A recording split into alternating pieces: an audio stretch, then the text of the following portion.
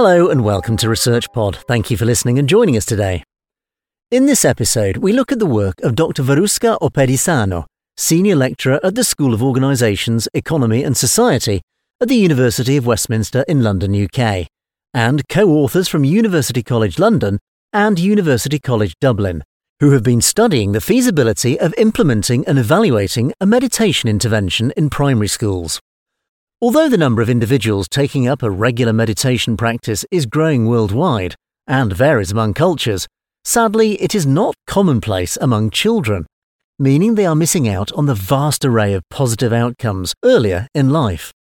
The authors consider how transcendental meditation can be used to positively affect children's learning capacity, stress levels, and emotions. Eastern cultures have long used meditation as a spiritual practice of mindfulness.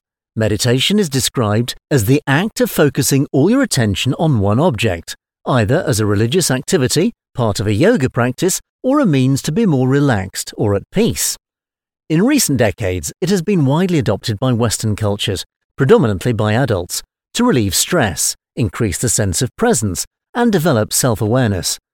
It is no wonder with the immense list of benefits on the brain. By quietly focusing on the present and letting go of thoughts and external stressors, you can maintain a sense of being in the here and now. This helps to help calm down your sympathetic nervous system by disengaging with something that is stressing you out, thereby reducing the fight or flight response. More recently, meditation has been found to help with neuroplasticity in the brain, in other words, rewiring the connections in the brain.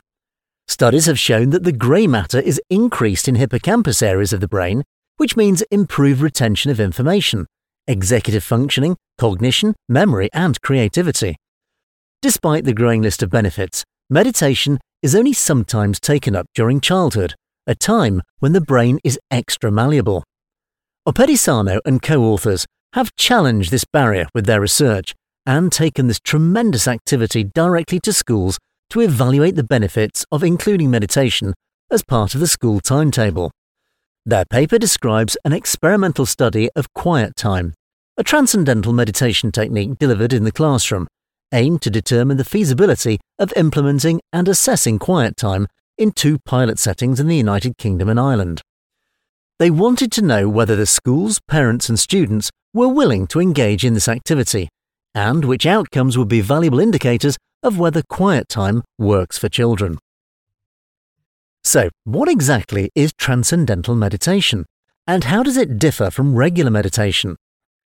Transcendental meditation is a simple, learned technique with many studies demonstrating how it can aid well-being and learning. It requires using a sound or mantra to allow the mind to settle down to a state of peacefulness.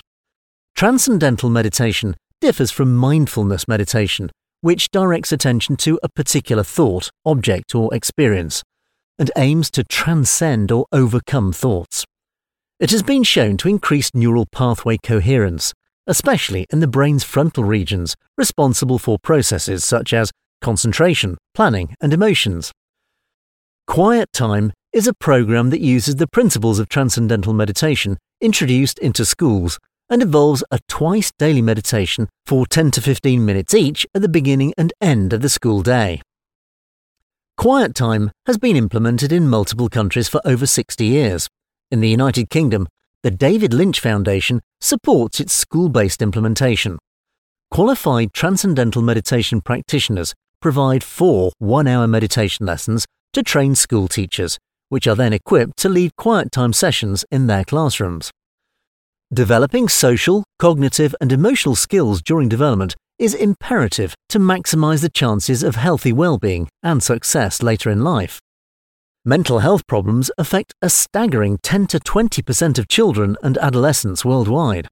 This means that it has never been more crucial to combat this with interventions that are both cost-effective and easy to implement.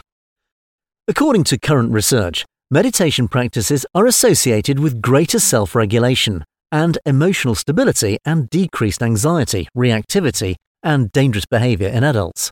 What's more is that meditation has almost no barrier to entry, can be done anywhere, and the costs are almost negligible. Given this context, Oppedisano and her colleagues aim to assess the quiet time technique to evaluate how it could benefit children. This particular study involved submitting young children in Year 6 to a regular meditation practice to evaluate whether it could improve their executive functioning and emotional states.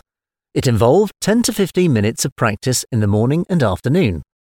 The comparison group was either using a commonly used focus application called Headspace, as done in the London study, or doing business as usual, as in the Irish study, but did not complete any form of transcendental meditation. The results were remarkable, and it's a wonder how the magic of meditation, which Eastern cultures and fans of yoga have long known, has escaped the school curriculum. The researchers focused on middle childhood, around 10 to 11 years, since 10 years old is the minimum age at which children can start practicing quiet time or QT meditation. In addition, this age bracket has been identified as a critical age for initiating changes due to anatomical changes and reorganization of the brain during this time. Children from UK schools were analysed separately from those in Ireland due to differences between school systems and cultural norms. Before and after the intervention, students were asked to fill out a questionnaire about how they felt about meditation. To evaluate executive functioning, students were given two types of tests. The first was a colour name matching assessment, termed the Stroop colour word test, where the colour of the word does not match its name. In this experiment, you're required to say the actual colour of the word, not what the word says. So, if the word says blue but the colour of the letters are in fact red, then the correct answer is red. The test measures a person's cognitive function as well as their attention. The second was a spatial working memory test to test executive function, or the brain processes that allow us to plan, focus attention, and remember things. Several ringing phones are displayed in front of the children. The objective of this test is for the participant to determine the correct order of the ringing phones by touching them and using process of elimination. Social preferences were assessed using a famous behavioural test called the dictator game, which measures altruistic sharing and how likely someone is to share. In the Irish cohort, a few other factors were measured, including mental health and general well-being. The results were as follows. The findings indicate that schools and students were eager to participate in Q2, as shown by solid enrolment as well as retention rates in both contexts. Furthermore, the majority of the Irish students stated that they were eager to participate in the activity. In the UK setting, the intervention was not implemented well, as it coincided with the year children sit their National Key Stage 2 assessments. However, this study shows promise that children are willing to meditate in a school setting. It's important to note that the researchers could only get some of the data they needed from the schools depending on the setting. Completion rates, consistency, and implementation differ significantly depending on the school and environment, making studies like these challenging. Nevertheless, the researchers deduced that transcendental meditation improved working memory. Results from the spatial working memory test showed that students who were in the meditation group made less mistakes than those in the control group. Results from the Stroop colour matching test demonstrated that reaction times were slightly faster for the children which had undergone the quiet time programme compared to those who didn't.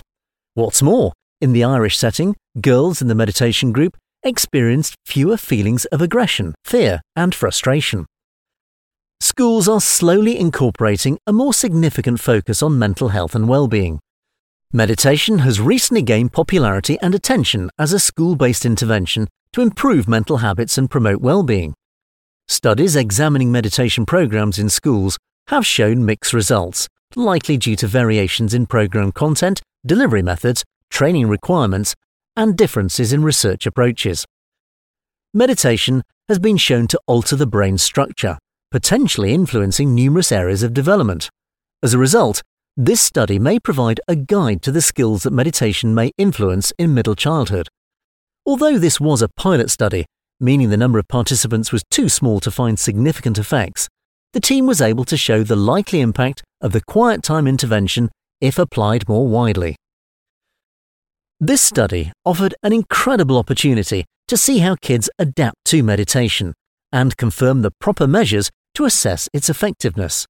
Unlike other meditation strategies, quiet time only requires 10 to 15 minutes of daily practice in class, making it more feasible in busy school settings. While there is some indication that TM may be more beneficial for working memory, the researchers conclude that additional research is needed. In summary, this study has assessed a commonly used transcendental meditation technique in primary school and shown promise that the method can be implemented with positive effects on students' learning. This study has paved the way for additional studies into the advantages of meditation for young children when taught in a school context. Given the promise of this study, among others, it seems that meditation could offer huge benefits to children, many of which are still to be revealed. That's all for this episode. Thanks for listening. Links to Dr. Operisano's research can be found in the show notes below. And as always, stay subscribed to ResearchPod for more of the latest science. See you again soon.